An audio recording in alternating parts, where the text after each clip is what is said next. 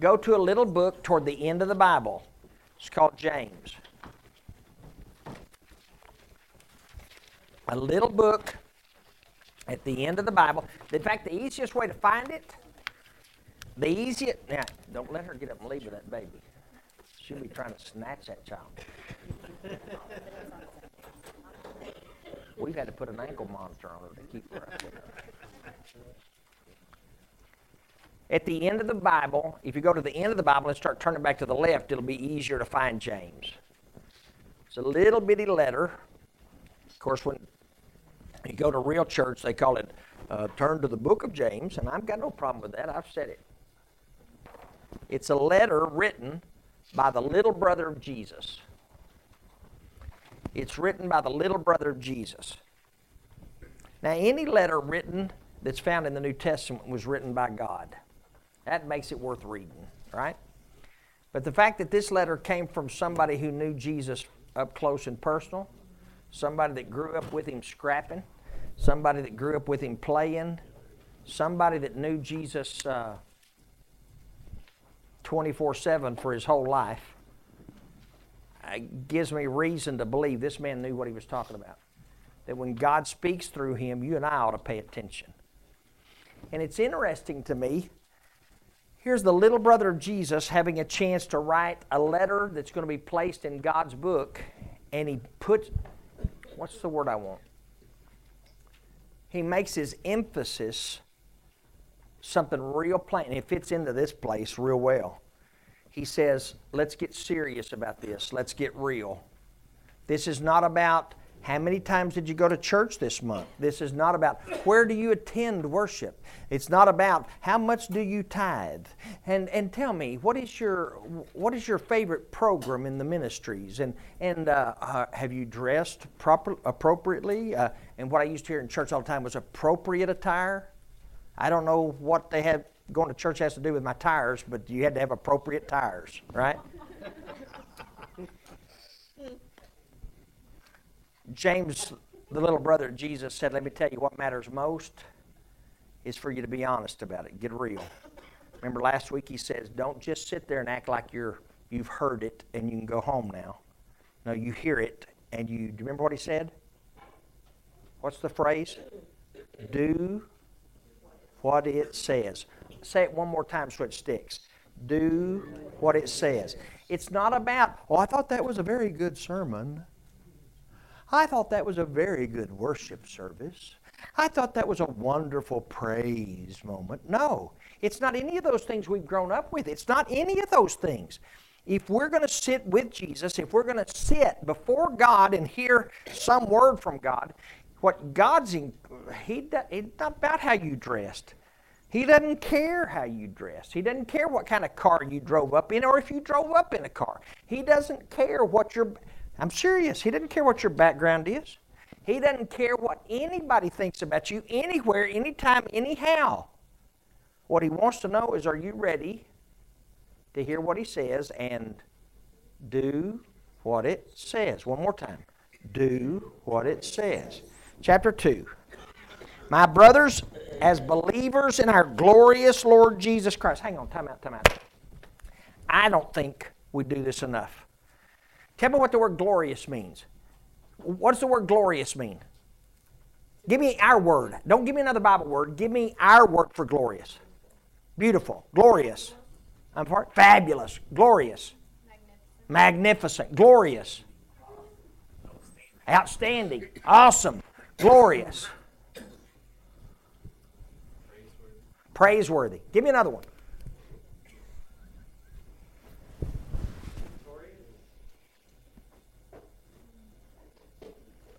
I'm going to wait till we get settled. I want you to know you can't Google it. What does it mean, glorious? To be filled with glory. Somebody slap her. All right. Yeah, Dad'll do that. Whatever it means to you. He says that's who Jesus is. Have we lost that? Have we lost that view of Jesus? Have we made Jesus so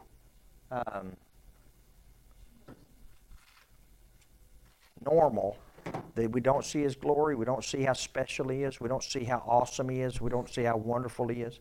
And I think that sometimes happens in churches. I think we get in such a routine. I think we get such a structure of repetition that we lose sight of just how special Jesus is, just how glorious it is, just how awesome, how outstanding, all those words you said. I think we've missed that. So stop just a second. If we do nothing else, catch your breath and tell me something. I don't want a Sunday school answer. I want it personal. I want it specific. Tell me something glorious. Tell me something amazing. Tell me something outstanding. Tell me something awesome about Jesus that you think is outstanding and awesome and glorious. Boy, He forgave me. Bernie? He gave you a new life.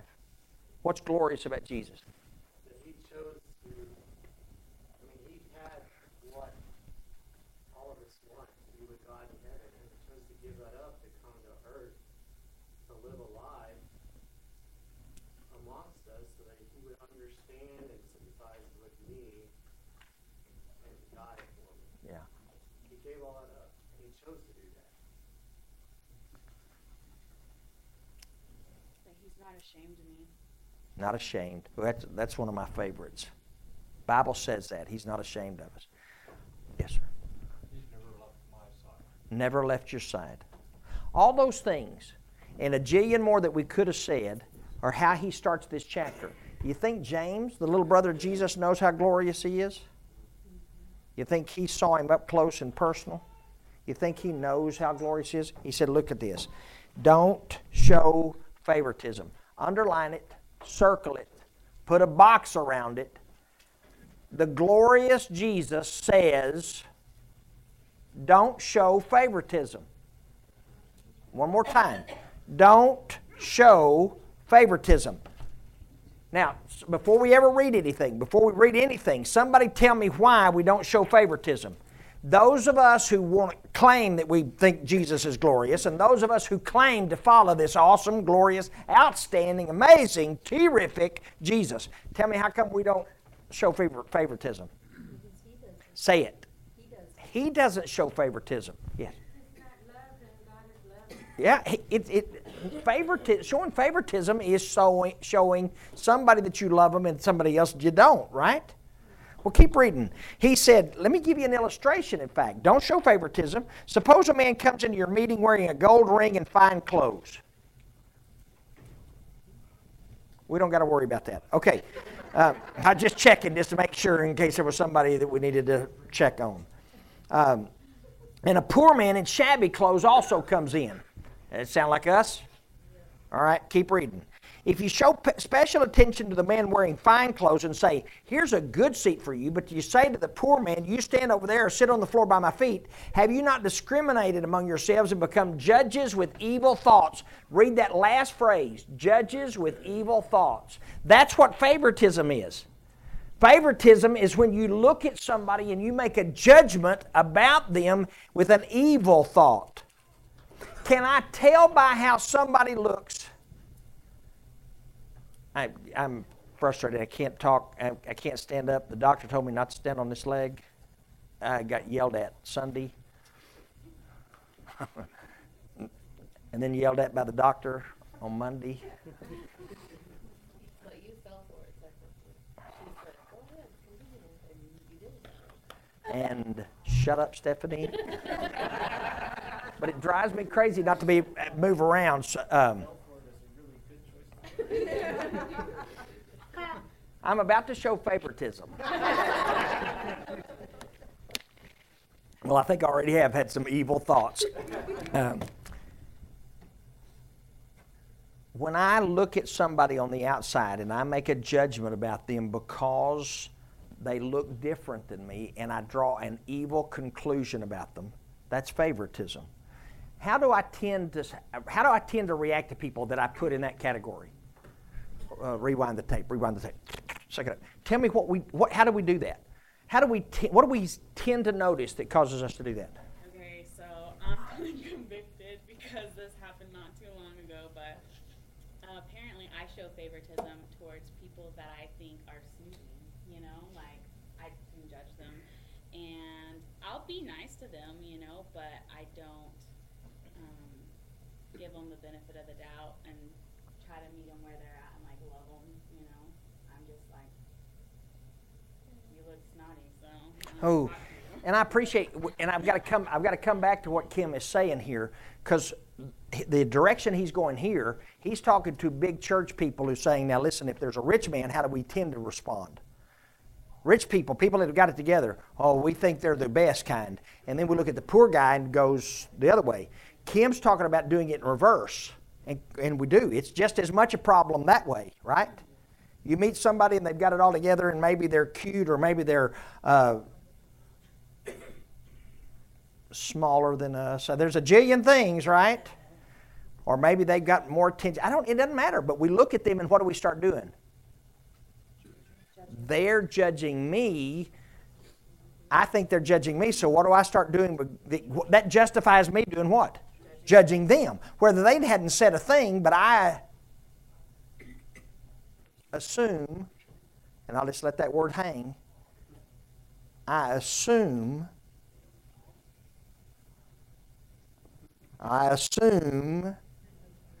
that they're judging me. So I'm justified in judging them. Who else do we judge? Who else do we have those evil thoughts toward? Sometimes it's snooty white people. What else? I'm sorry? Cops. Somebody in authority. Somebody that has power. We look at that. Give me another one. I do it to people that have things that I want that I know I can't have. Like? Unhealthy relationships. Oh yeah. You see somebody, and it can happen. You see somebody in a relationship, and even if it's an unhealthy one, if you don't have one, what do? You feel jealous. You feel upset by that. Peter. Lex does it with everybody. Oh.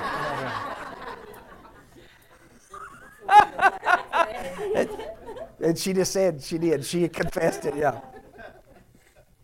I don't get on your nerves, though, do I? Not at all. Only when I got clean with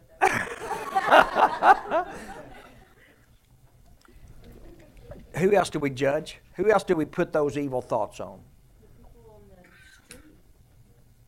People on the street don't. I mean, I had it happen to me recently that they were a person that was out there, and they didn't think I was going to understand, because they're like, why would you understand it, but you're not going to understand. I had to explain to them, I was you. I came from where you're at. I know exactly what it feels to be strung out on that drug, because that is me. I am you. Yeah. I'm just recovered. Yeah.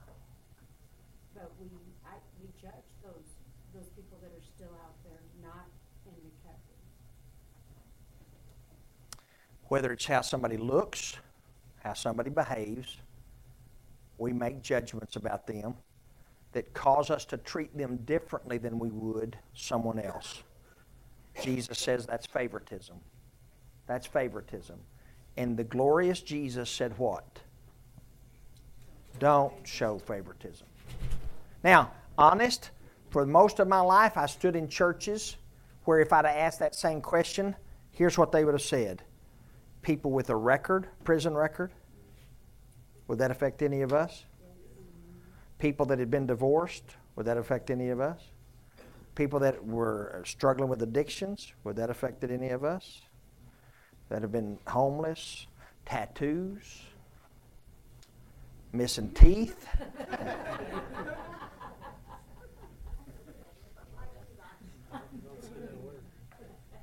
I love to scratch it. Tell me about your church. I said, we got more chairs than we got teeth. We got more stained carpet than we got stained glass. That's us. All right. Now, point is, Jesus said, don't show favoritism.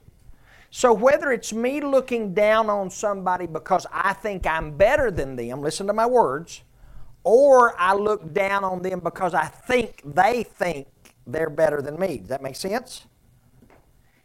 Whatever causes me to show favoritism is evil. Give her a donut. She got the right answer. Yeah, there you go. Keep reading. Listen, my dear brothers.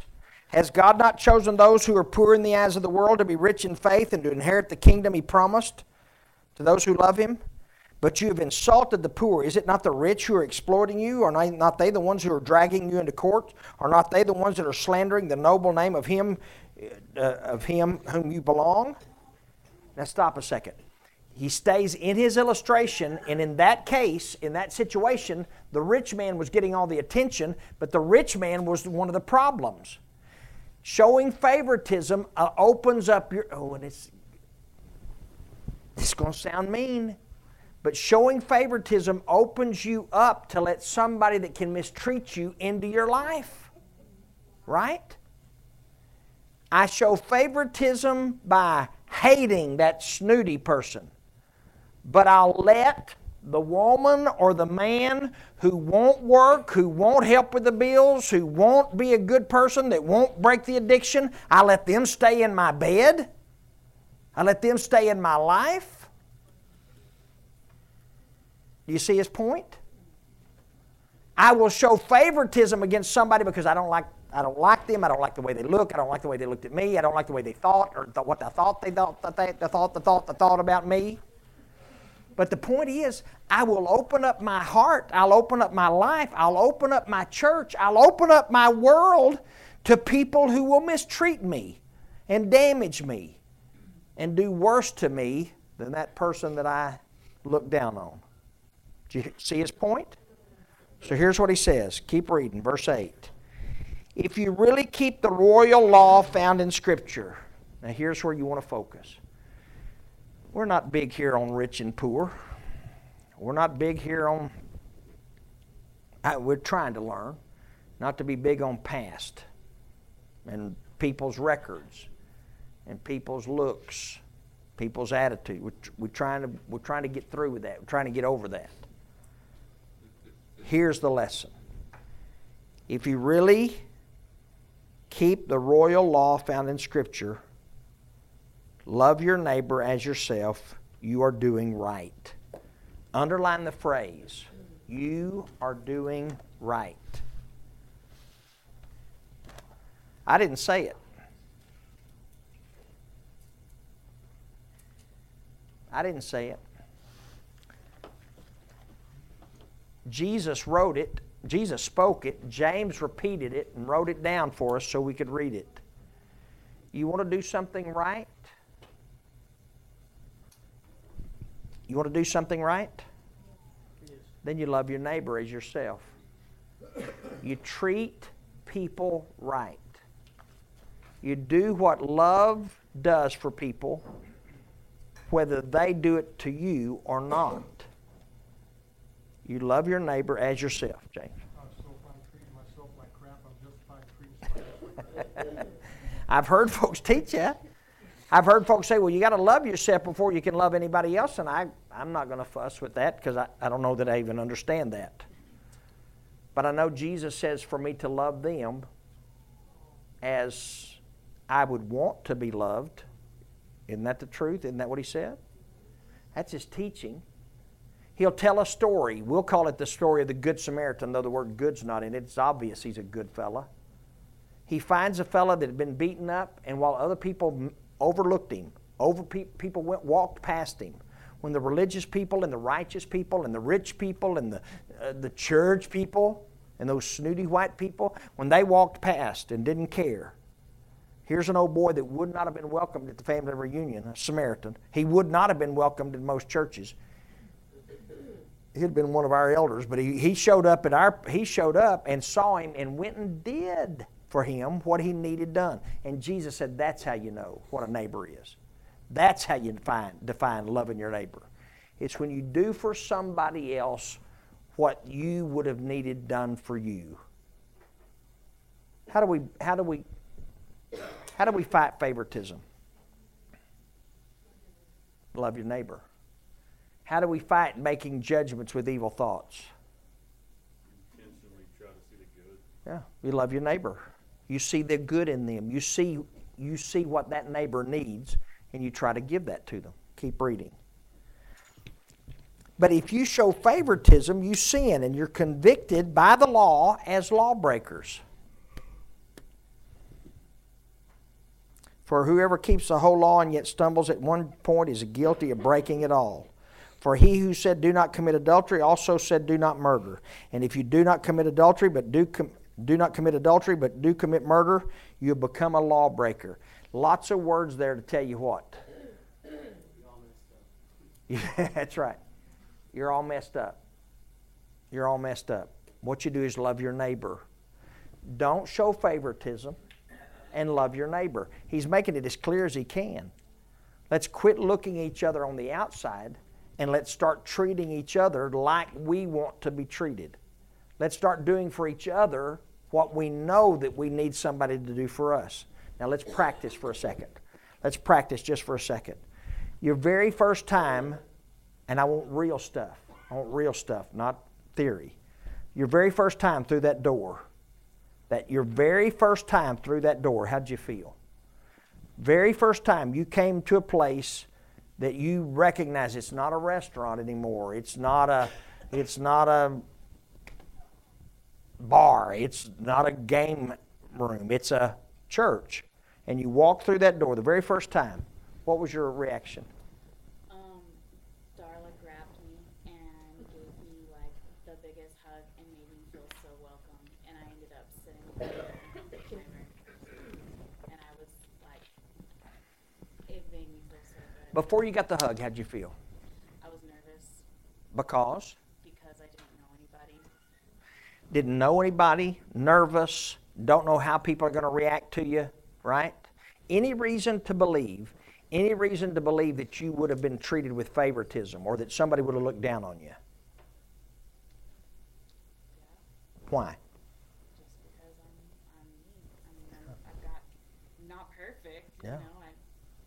Yeah, in fact, if you know things that went on in your past, even though nobody else does, when you walk in, what are you carrying with you?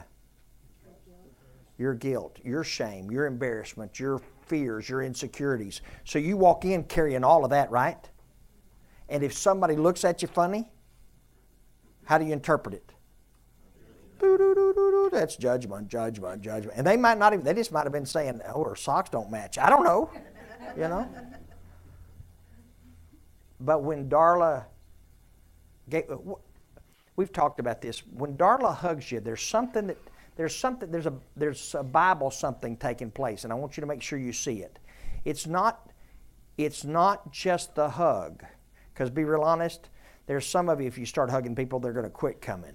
All right, so we're going to have a hug team and a go to the corner and sit till they're gone team. All right, tell me what do you know about Darla's hugs? Tell me what you get from Darla's hug. You get all of her love. She gives the best hugs. All right. Like you just feel What do you get? so They're real and acceptance. Yes, those are Bible terms. You get acceptance and you get affection and you get love. That's what it's supposed to be, right? That's the way it's supposed to be. All right? First time you walked in, not theory, first time you walked in those doors, how did you feel? I was extremely nervous because the very first time I came here, it was on my due date with my daughter, and I was a walking embarrassment. I was a single teenage mother who just graduated high school, and I was terrified. I didn't talk to anybody other than my Aunt Ruby and my mom because that's the only people that I knew. But every single person in here, every woman who was pregnant at the time, because there was lots of them, came by and hugged me and asked me when my due date was. And then you made a joke about it. And what did I say? You said that if there's a stain on the carpet, it's because Danny went into labor. Yep. First time here. It is. But then Ruby asked We're for just real. specific prayers for me to make it through and for me and Charlie to come out safely. And everybody did. And they didn't even know me. Yeah. And you guys gave a sincere, heartfelt prayer for me and my child who you didn't even know. And that in itself, being a single teenage mom to be, is a feeling that you can't forget because of all the judgment you immediately get by just walking around. Did you hear the phrase, I was a walking Embarrassment. I remember that day. I don't remember being embarrassed by Danny. Did you? I don't remember being embarrassed. I remember being scared to death she'd go into labor and I was going to have to deliver. I think it was after her being here we set the rule that in the last, you don't have to come to church. After the 8 months, you stay at home. God doesn't mind you skipping church after that. Yeah. But how many people walk through that door feeling that way? How'd you feel your very first time here? How'd you feel, Catherine? When I first came, I'd been pretty beat up by a church before, and most churches didn't want me in the church. And I didn't want to hug. I didn't want to be touched when I got here. So I was pretty closed off, and I really didn't want to be here, but we had ask for 2, almost 3 years. And I felt like everybody knew already everything that I had done. Everybody knew. And there was no way to fix it. I was so broken that there was just no way it was going to be fixed. It wasn't going to get any better. And I got a hug from Darla, but I remember feeling like, yay, I got a hug, but please don't touch me again. Yeah. Yeah. And I cried the whole way through, because I couldn't do anything else, just sit here and cry. People walk in this door feeling all kinds of different ways. Some walk in angry, got a chip on their shoulder because of the way the world's treated them and the way some churches treated them. Some walk in feeling like they're an embarrassment. Some walk in just filled with guilt. Some walk filled with anger or fear. Don't know how people are going to treat them. Whose job is it to welcome them? Well, we'll have the deacons of the welcome, the greeting deacons will stand at the door and shake everybody's hand as they come in because that makes people feel so welcome. I'm just clearing my throat. Well, let's make sure that we all have all the visitors stand up, and then we'll all stand up and hug their necks, at least the ones closest to them. Who's responsible? I'm serious. Who is responsible for making sure that the man or the woman that walks through that door, little boy, little girl, don't care, they walk through that door, who is responsible for making sure they get loved on by Jesus? That's the answer is right. It's me. Now, if you grew up going to church, you grew up knowing that there were people that are assigned to do that. And that preacher better make sure that people feel welcome. Well, we don't have a preacher, so let's get over that. Well, it's those that we don't have those folks. We don't have pastors. We got more pester than pastor. So what I want you to know, what I want us to see is, folks, it's not we're reading words about Jesus here that don't fit in the nice little stories that we teach our kids. This is real life church Jesus, and he's saying to you, people are going to walk through that door and they're going to feel embarrassed, they're going to feel afraid, they're going to feel mad, they're going to be sad, they're going to be guilty. And it's me. And I'm saying it right. It's me that is supposed to do what is right. And I do what is right by loving my neighbor. Treating them, loving them like I wanted somebody to love me when I walked through the door. Keep reading. Speak and act. Verse 12. As those who are going to be judged by the law that gives freedom, because judgment without mercy will be shown to anyone who has not been merciful. Underline this last phrase and remember it. Mercy triumphs over judgment.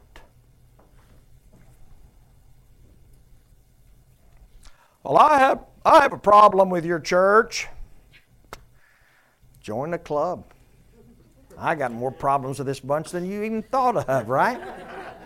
Well, I've got a problem with the church. I think y'all emphasize mercy too much. Good, because we're going to win. Mercy triumphs over judgment. Well, you need to make sure.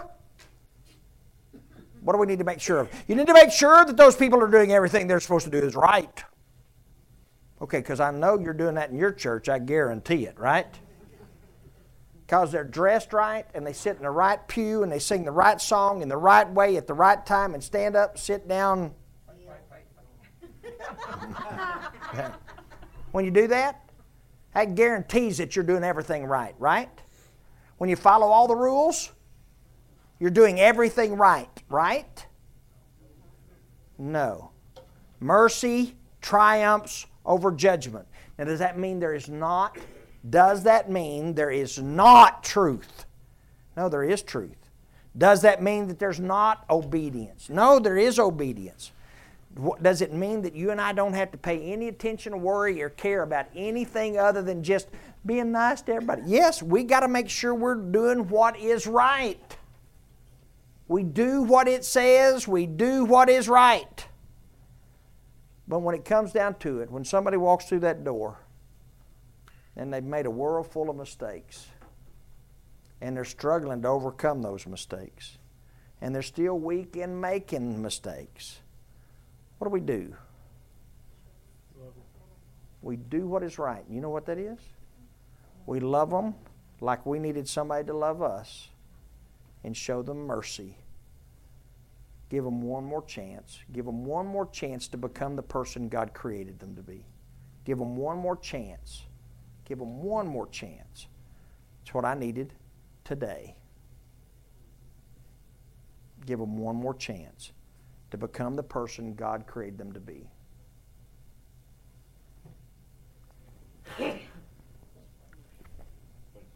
I grew up going to church. And honest, not being critical, not fussing at anybody. It's just the way I was raised. Most of the preaching I heard had to do with the rules that we kept inside the church building. That's why you hear me call them church house rules. There were certain things you did or certain things you didn't do. And here's what you did and here's how you did it. A lot of discussion about those kind of things. James just spoke from Jesus, glorious Jesus. You want to be a member of the church that's His church? Then you better be a member of a church that's like Him. And if you're serious about being that church, if you're serious about being that disciple, if you're serious about being that person, then hear what Jesus has to say. And He says, you do what it says. And chapter 2 says, do what is right. And you do what is right by loving that person and doing for them the very things that you needed somebody to do for you. And may God help us remember that mercy is always triumphs over judgment. Amen. Let's pray. Father, thanks for tonight, for these folks, their attention, for our time together.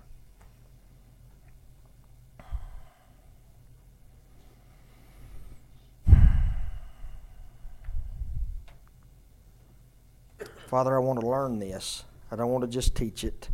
I don't want to just read it. I don't want to just mark it in my Bible. I want to do it. I guess I just have to ask, help me. Help all of us. We want to be like Jesus toward each other. We want to be like Jesus toward folks that come in for the very first time, or some folks that we may never see again and be their last time. Help us be like Jesus. It's in His name we pray. Amen. Now, while I've got you seated, before we do anything else, we don't do much by a clock around here, and we're not going to start.